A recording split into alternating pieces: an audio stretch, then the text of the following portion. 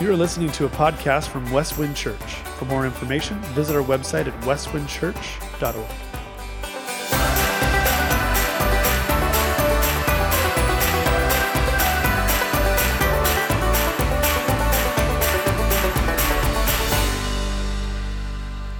Well, good morning. So when our children's talk was given and Jess opened up with that key question, what's the best thing? I know my answer. Guys, what was your answer? She married me. She said yes. I was wondering what Ellen thought. Yeah, we'll leave that for later. So we're continuing our series. It's a mini-series right now in the Gospel of Luke. Who's Your One? 3-week series, very intentional to lead us to Easter. And so one of the things that I stumbled across this week was a very interesting story that goes all the way back to the 19th century, but relevant today as it was then. A gentleman, his name is Bradlaugh. Let me show you his picture. He's a devout atheist at the time, and you can Google this guy. He was renowned in his day, and a little bit antagonistic to the Christian faith, and so he contacts a leading Methodist pastor who worked in the streets and slums of London, and he says, hey, I want to challenge you to a debate. How interesting. Nothing has changed, right? Debates go on all the time between Christians, atheists, and the like. And so Hughes had, I think, divine wisdom. He says, I will agree to the debate on one condition. You bring 100 people, men and women, young and old. I'll bring 100 people, men and women, young and old. We'll let them tell their stories about the evidence of how either atheism or Christianity has impacted your life. Well, of course, that was a pretty genius suggestion by the Christian pastor. Why? Because he had saw constantly life transformation, working in the streets, the slums of London, sharing the good news and the gospel of Jesus Christ. How many people's lives have been transformed by atheism? And so our topic this morning, the power of the gospel. There was an individual, his name was Saul, 2,000 years ago. And he was an antagonist to Christianity. In fact, he hated Christ, persecuted the church, but something happened. The best thing happened. He had an encounter with the living Christ. And his life was changed from the inside out. And I want to highlight a verse this morning that Paul wrote. It's Romans chapter 1, verse 16. On the screen, follow along. Paul says this, "For I am not ashamed of the gospel." And then he gives the reason why. Because it is God's power for salvation to everyone who believes, first to the Jew and also to the Greek. That's a remarkable statement. A man who hated Christians, persecuted the church, despised Christ, his life was transformed from the inside out. That's what this Who's Your One series is all about. A few weeks ago, we looked at Luke 5. Do you remember the gentleman in the ancient world who was lame? His dignity was gone. He basically couldn't work, provide for himself, for his family. He lived in shame. And he had a band of brothers who loved him enough to introduce him to Jesus. And I love that story, Luke 5. Cut a hole in the roof of some guy's house, drops him in, aerial drop. And the first thing Jesus says to him, do you remember? Created a ruckus. Your sins are forgiven. And of course, there was great debate and dialogue. Who can forgive sins except God? That's the point. Jesus is God. And then he says, well, if you don't think I can forgive sins, rise, take up your mat, and walk. And he did. This individual was transformed by the gospel. Your sins are forgiven. From the inside out, he had new life, holistic. Body, soul, and spirit, his life was transformed. And then if you were with us last week, we looked at Luke 15, my all-time favorite parable. A father had 2 sons. Both were lost. One was rebellious, one had religion. He pursues both of them lovingly by grace. The younger son, the rebel, says, I'm dead to you. I want my money, my estate. He goes off and parties. He parties hard. Sin always brings death, and that's what happened. Started working for a pig farmer as a Jewish boy, not a good thing. Started eating carob pods, not very tasty. And next thing you know, he says, I'm going home to serve. I'm going home to work and pay it all back to my dad. What does dad do? Has none of it. Runs to his son, kisses him, gives him a coat of honor, a ring, which is the checkbook, shoes for his feet. You're not coming home as a slave, you're coming home as a son. And then he says, kill the fattened calf. A lot of people are going to party. Why? My son who was lost is now found, who was dead is now alive. Folks, that is the power of the gospel. And that's what Who's Your One is all about. Now, a few weeks ago, we heard from Connor Elmet. He told his story. Who was his one? His dear wife, Becky. Way to go, Becky. And then Caitlin Lundeen had a college friend who said yes to her, invested in her. Well, this morning, we get to hear from one of our new elders sitting over there, waving to me. Got the big smile going on. Let's take a look at Tyler's story. Good morning, Westwind Church. My name is Tyler Wright, and I'm grateful for the opportunity to share part of my testimony with you this morning. Growing up, I did not follow Jesus.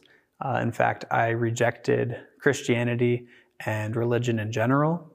In middle school and high school especially, I was exposed to a lot of examples of hypocrisy, a lot of judgment and resentment and exclusivism that gave me a distaste for Christianity, and it gave me a misunderstanding of what following Jesus looked like.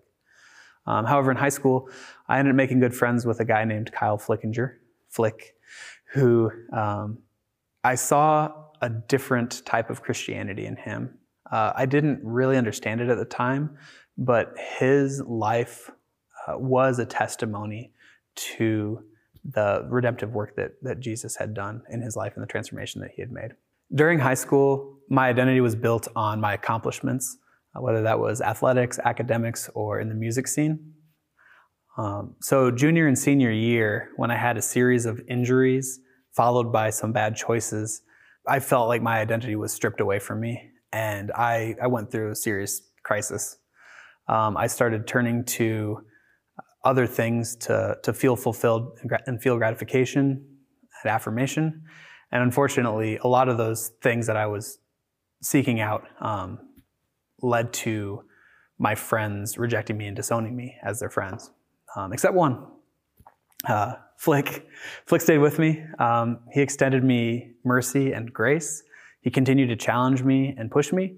But most importantly, the love of Jesus overflowed from him to me. And his friendship was really important to me during that time in my life. When I got to college, I was still kind of in that low point.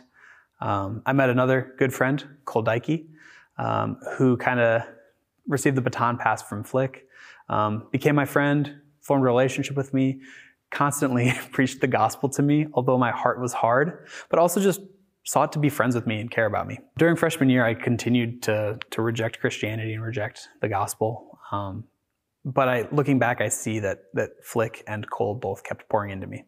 So summer after freshman year of college, Cole and Flick and I and some other friends went to Cornerstone Christian Music Festival, like we had in the past. And like I had in the past, my heart was hard as people talked about Jesus, and I resented the hypocrisy that I saw. But one night, during one set, something changed. The guitarist from The Burial shared his testimony from stage at the end of their set.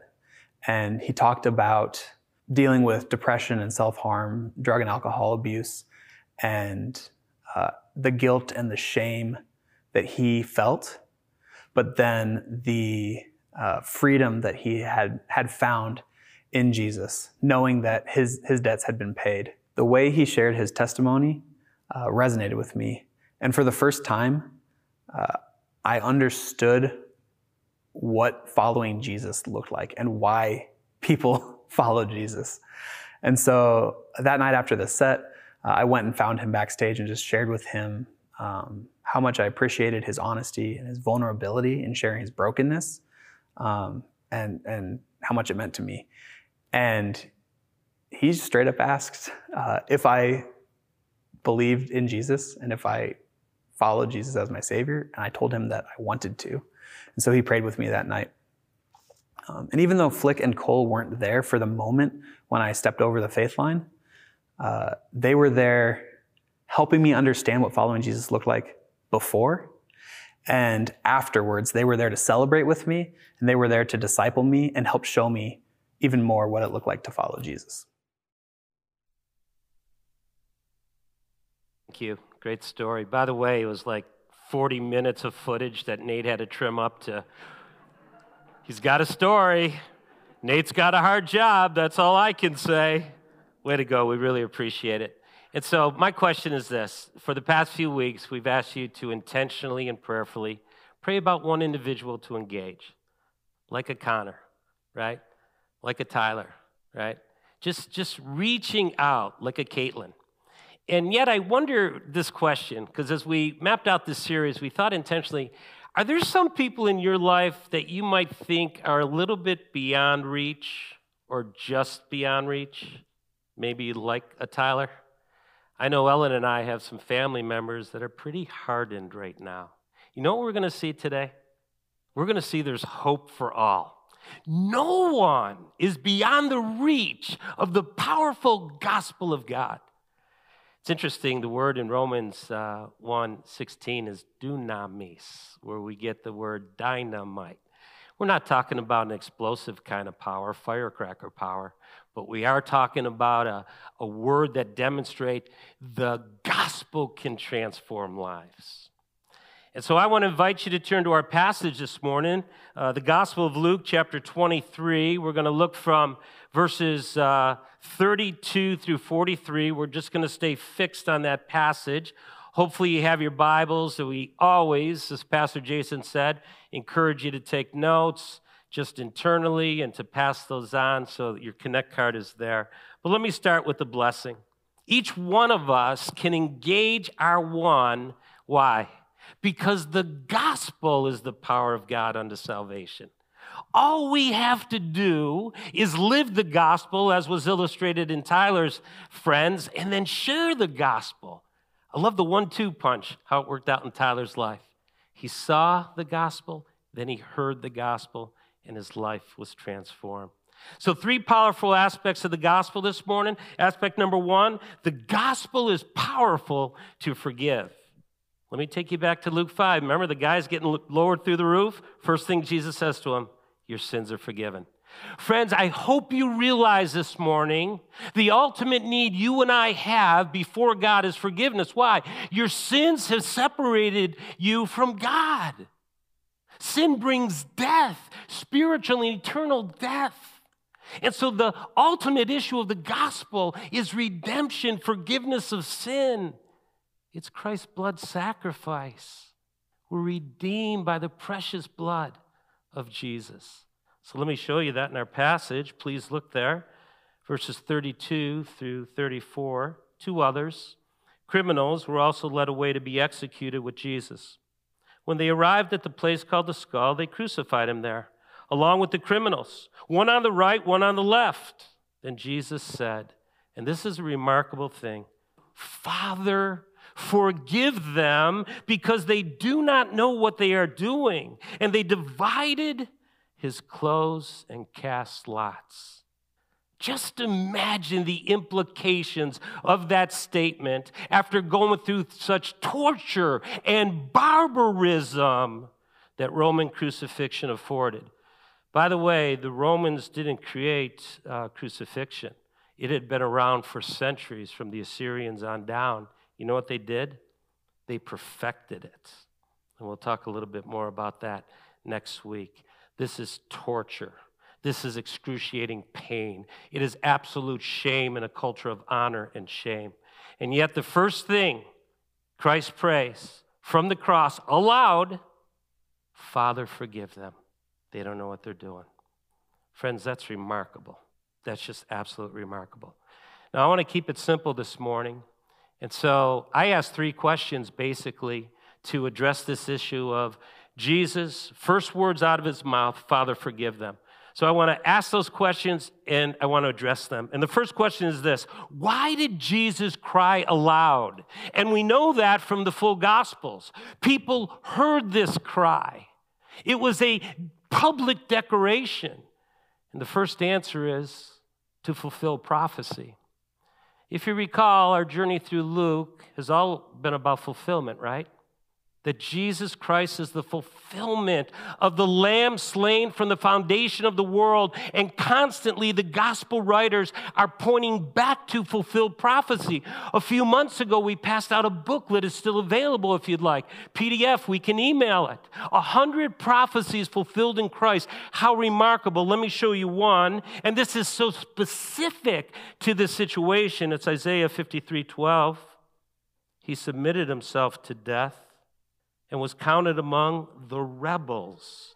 Yet he bore the sin of many and interceded for the rebels. Friends, that is remarkable. 700 years before the crucifixion of Christ, the prophet Isaiah is saying this. He's going to pray at Calvary for rebellious people like you and me. Now, I think you would agree, you know the scene enough, right? There was a lot of rebellion going on at the foot of the cross, and we'll highlight that in a few verses. But let me suggest this. The application should be clear and far-reaching to each and every one of us. Here Christ is at Calvary, 700 years after it's been prophesied through Isaiah. He's fulfilling prophecy. What does that suggest about the Word of God? We lift it high, don't we? God has put his name on par with his word, the scripture says. We lift it high. We honor it. And we can trust it. You know, when I first came to Westwind close to 3 years ago, there was this theme that we had for the year. Do you remember the theme? Abide daily. Why do we abide daily? Because the word is living and active. Because man, woman shall not live by bread alone, but by every word that proceeds from the mouth of God. The word is able to transform. We can have the mind of Christ. We can know and do the will of God. Ultimately, so we would live as people of faith, Hebrews 11, and faithfully. I've run the race. I've finished the course. I've kept the faith, Paul said. That's the goal here. So why does Christ pray out loud to fulfill prophecy? And people heard that. Now, in addition, when he cried aloud, there was a message then and a message today, dear friends. Think about the heinous crimes that were committed against the eternal Son of God at Calvary. Let me show that to you. Look in your Bibles. It's diabolical. Verses 35 through 39, the people stood watching, and even the leaders kept scoffing. He saved others. Let him save himself, if this is God's Messiah, the chosen one. The soldiers also mocked him. They came offering him sour wine and said, "Hey, if you're the king of the Jews, save yourself." An inscription was above him, "This is the King of the Jews." Then one of the criminals hanging there began to yell insults at him. "Aren't you the Messiah? Save yourself and us." Folks, can you imagine? Look at the words in the passage. Scoffing, mocking, insulting, ridiculing. Wow. And yet, to them, in that immediate context, to all those people, "Father, forgive them. They don't know what they're doing." That's a remarkable thing. I would suggest this morning the reason they did it is they had no clue who was hanging at Calvary. He's just one of the thousands who got crucified under Rome. Why? Rome kept their thumb on people through crucifixion. Yeah, you heard of Pax Romana, the peace of Rome? Oh, there was peace, all right, through crucifixion. Obey or else. That's how it worked. And so he cries for forgiveness after such torture. But friends, don't only think just back then, think today. Please hear me. I believe Jesus cried aloud not only so they could hear, but for the past 2,000 years, we could all hear this message of hope. Father, forgive them. Keith Missel does not know what he's doing. Tyler Wright, in his antagonism to Christianity, does not know what he's doing. That's exactly what Paul said. If you're familiar with Paul's story, it's in 1 Timothy and 3 times in the book of Acts. And Paul says, I acted out of ignorance and unbelief. Isn't that remarkable? Paul says, I had no idea that he was the Son of God, the Messiah, the Savior of the world. And friends, when you and I pursue people that we love and care for, please realize this. A lot of it is just simply ignorance. They just don't know who Jesus is. And through our lifestyle and through the powerful gospel, do we then reveal who Jesus is. And the aha moment takes place at a concert, and a life is transformed, a family's transformed, and ministry to the glory of God happens. How remarkable. And so can I ask a favor this morning? Put yourself at Calvary's cross today. Why? Because Romans 5:12 says this, therefore, just as sin entered the world and through one man and death through sin, in this way death spread to all. Why? Because all have sinned. That's me, that's you, that's us, that's young and old. We've all sinned.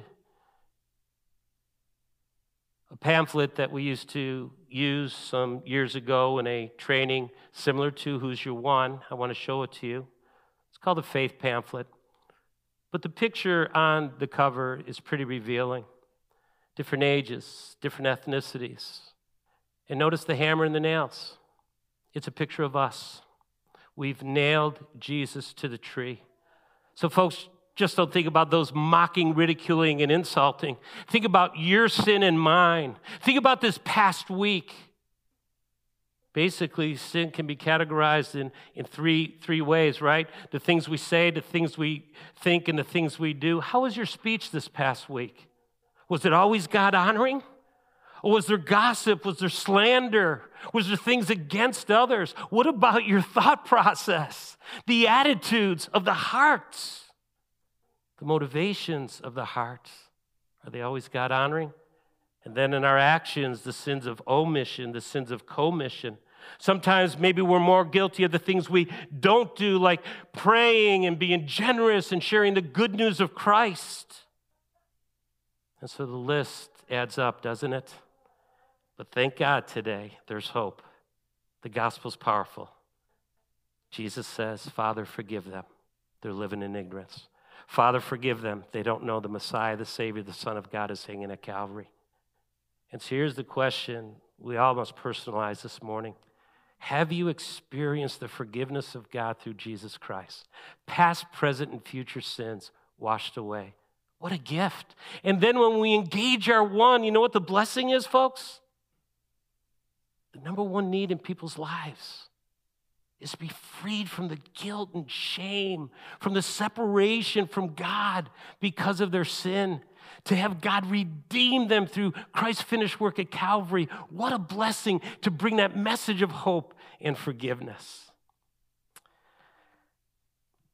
1 Timothy 2 is a beautiful passage, and I want to read verses 5 and 6. For there is one God, one mediator between God and humanity, Christ Jesus. Himself human, who gave himself a ransom for all and a testimony at the proper time. Friends, what a blessing that is. One mediator between God and man. Father, forgive him. It's Jesus. Secondly, the gospel is powerful to secure our future. We've said this all along in the Gospel of Luke, that Luke loves contrast, right? So think about what's going on here at Calvary.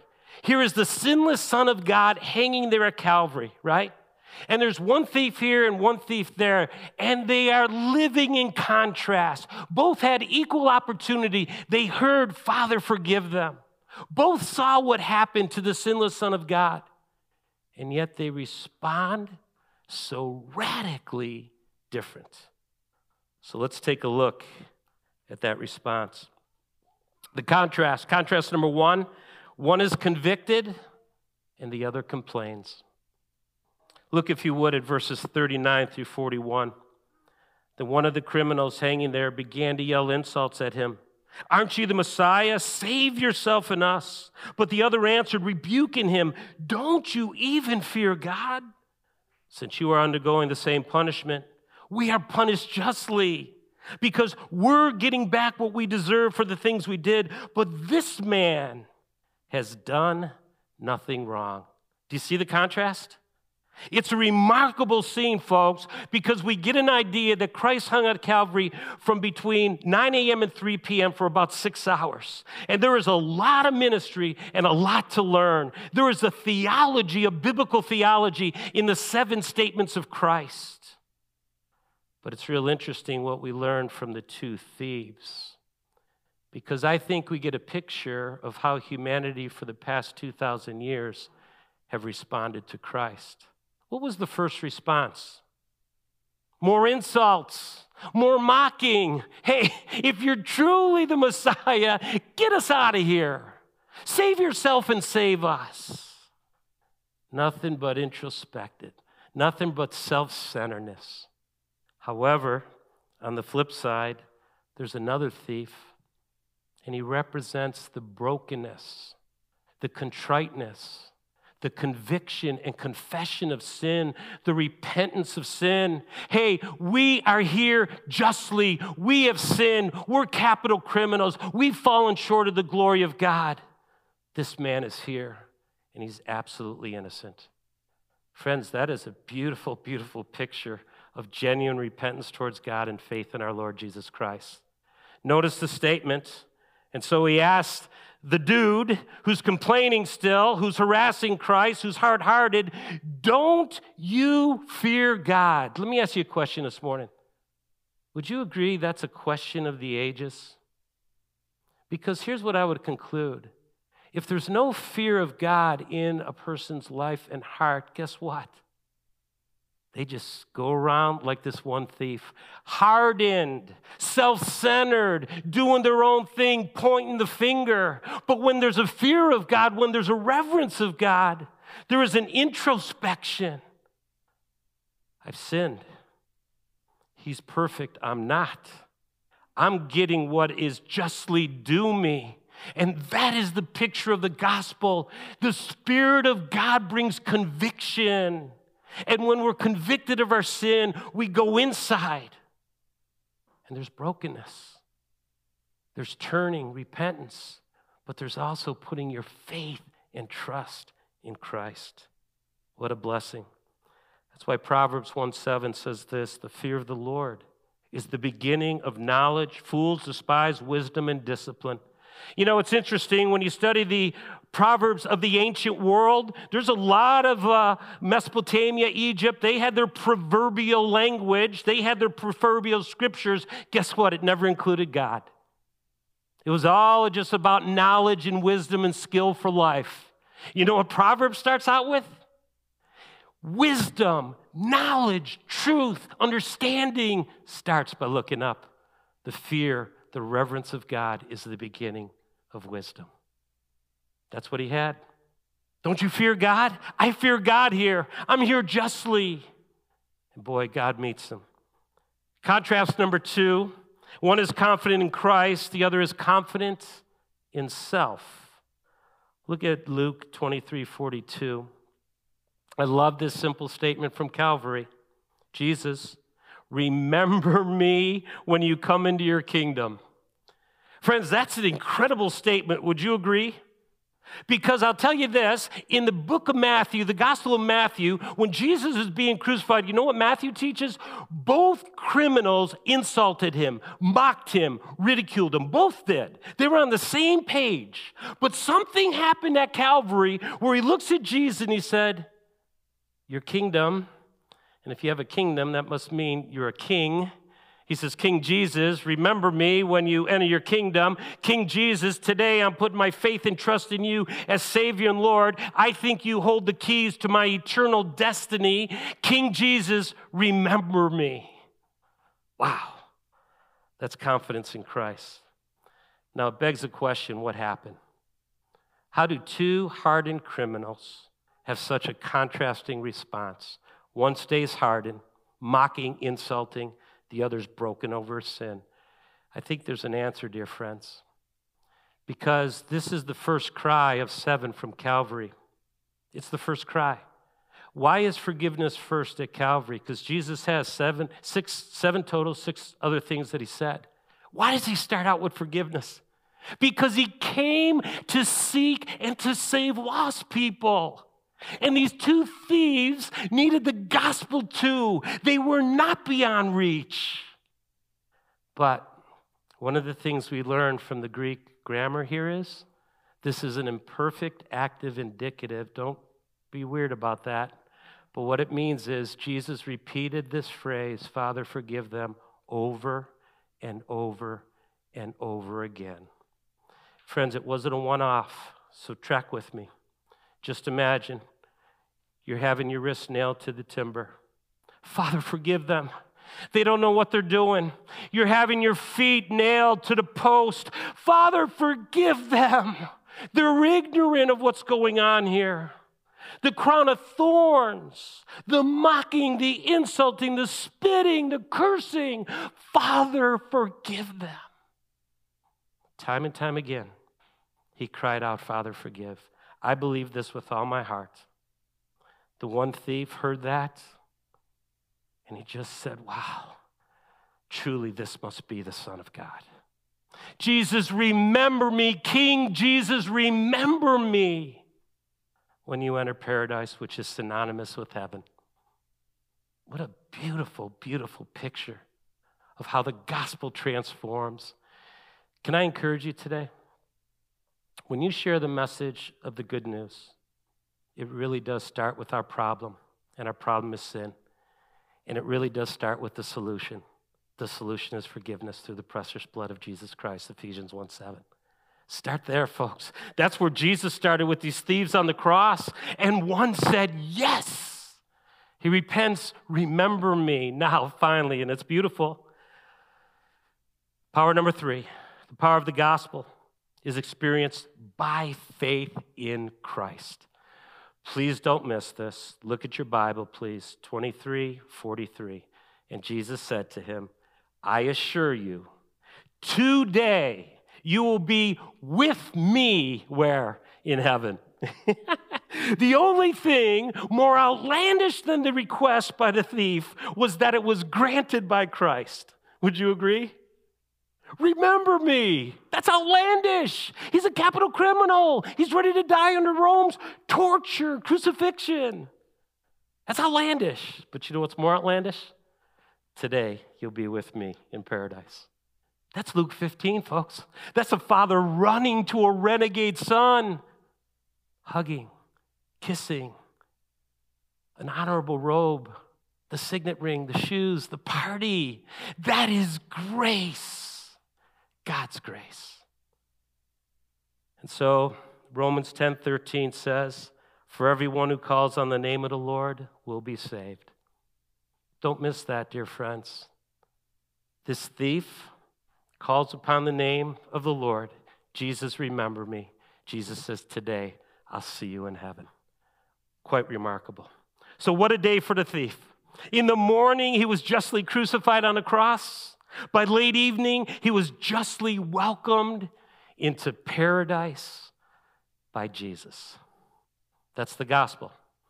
Being justified by faith, we have peace with God through our Lord Jesus Christ. That is the gospel, and it is powerful. I want to close with a visual aid this morning. I love the history of the cross. In the first few hundred years, it was very difficult for the cross to gain recognition. Why? It was still an instrument of torture, barbarism, and death. It was very hard. But when the scriptures got out, guess what happened? The cross became the dominant symbol of Christianity. Go to Jerusalem today, small city in the old city, 50 churches. And guess what? They all have a unique cross that tells a story. Let me show you one of my favorite crosses. This comes out of the Russian Orthodox Church, and it has a beautiful testimony to the passage we just studied this morning. I want to highlight the lower crossbeam. If you see the lower crossbeam to my right, your right, it goes down. The other crossbeam goes up. The history of the cross is it reflects the two thieves, one to Christ's right, one to his left. Why one goes down? Folks, that's the hardened thief, unrepentant of his sin, mocking, cursing, self-centered. Your sins have separated you from your God. And that crossbeam that goes down reflects the hardened, unrepentant sinner. Goes down where? Separated from God for all eternity because of sin. The Bible's term for that is hell. I know that's harsh, I know it's hard, but it's reality. But then on the flip side, look at the other crossbeam. It's a crossbeam that goes up, and it represents the broken, the contrite, the repentant sinner who looks to Jesus, puts his faith in him in his final hours. Jesus, remember me when you enter your kingdom. And what happens? Today, I'll see you in heaven. And so I would contend two things this morning. The beautiful thing about this cross here, it represents humanity. Some hear the good news, say no, reject, and there's that separation that continues, and that's sad. And as we pursue our one, that's still going to happen, friends. There's still going to be the hard-heartedness, the antagonism towards Christ, but we never give up hope. However, there are going to be some, like the repentant thief who says yes to Christ, yes to forgiveness, experiences the power of the gospel, and boy, go up. It's a picture of humanity. But before we close, we really have to personalize this morning. When you look at that lower crossbeam, where do you see yourself today? I hope and I pray with all my heart you see yourself on the crossbeam that is going up. You've repented of your sins. You put your faith in Christ. You called upon the name of the Lord and were saved. And Jesus says you have the gift and hope of eternal life. That's the gospel. I hope you see yourself there. If you don't, and you've never called upon the name of the Lord and have been saved, today could be the day of your salvation. And so I'd like to just take a few moments and in reverence to God, because we fear the Lord, let's bow our heads. Let's close our eyes. And if you're here today and you say, you know, Keith, I see my sin. I see my sin has separated me from my God, and I fear the Lord. And I see what Christ did at Calvary. He offers forgiveness. And today, I want to put my faith and trust in Christ. You can do that. Whosoever shall call upon the name of the Lord will be saved. When I became a Christian, I prayed a simple prayer of faith from my heart to the Father, and he heard that prayer. I was transformed. If it's your desire to make that decision today, I invite you to pray along with me. Call upon the name of the Lord, be saved. Let's pray together. Father, I thank you for your love. I thank you today for sending Jesus, the Messiah, the Savior, the King. And Father, I confess I'm a sinner. And I turn from my sin today. And I put my faith and trust in Christ. I thank you for forgiving me all my sins and for giving me hope in this life and for all eternity. And I thank you in the powerful name of Jesus. Amen. Let's stand. Let's worship the Lord together, please.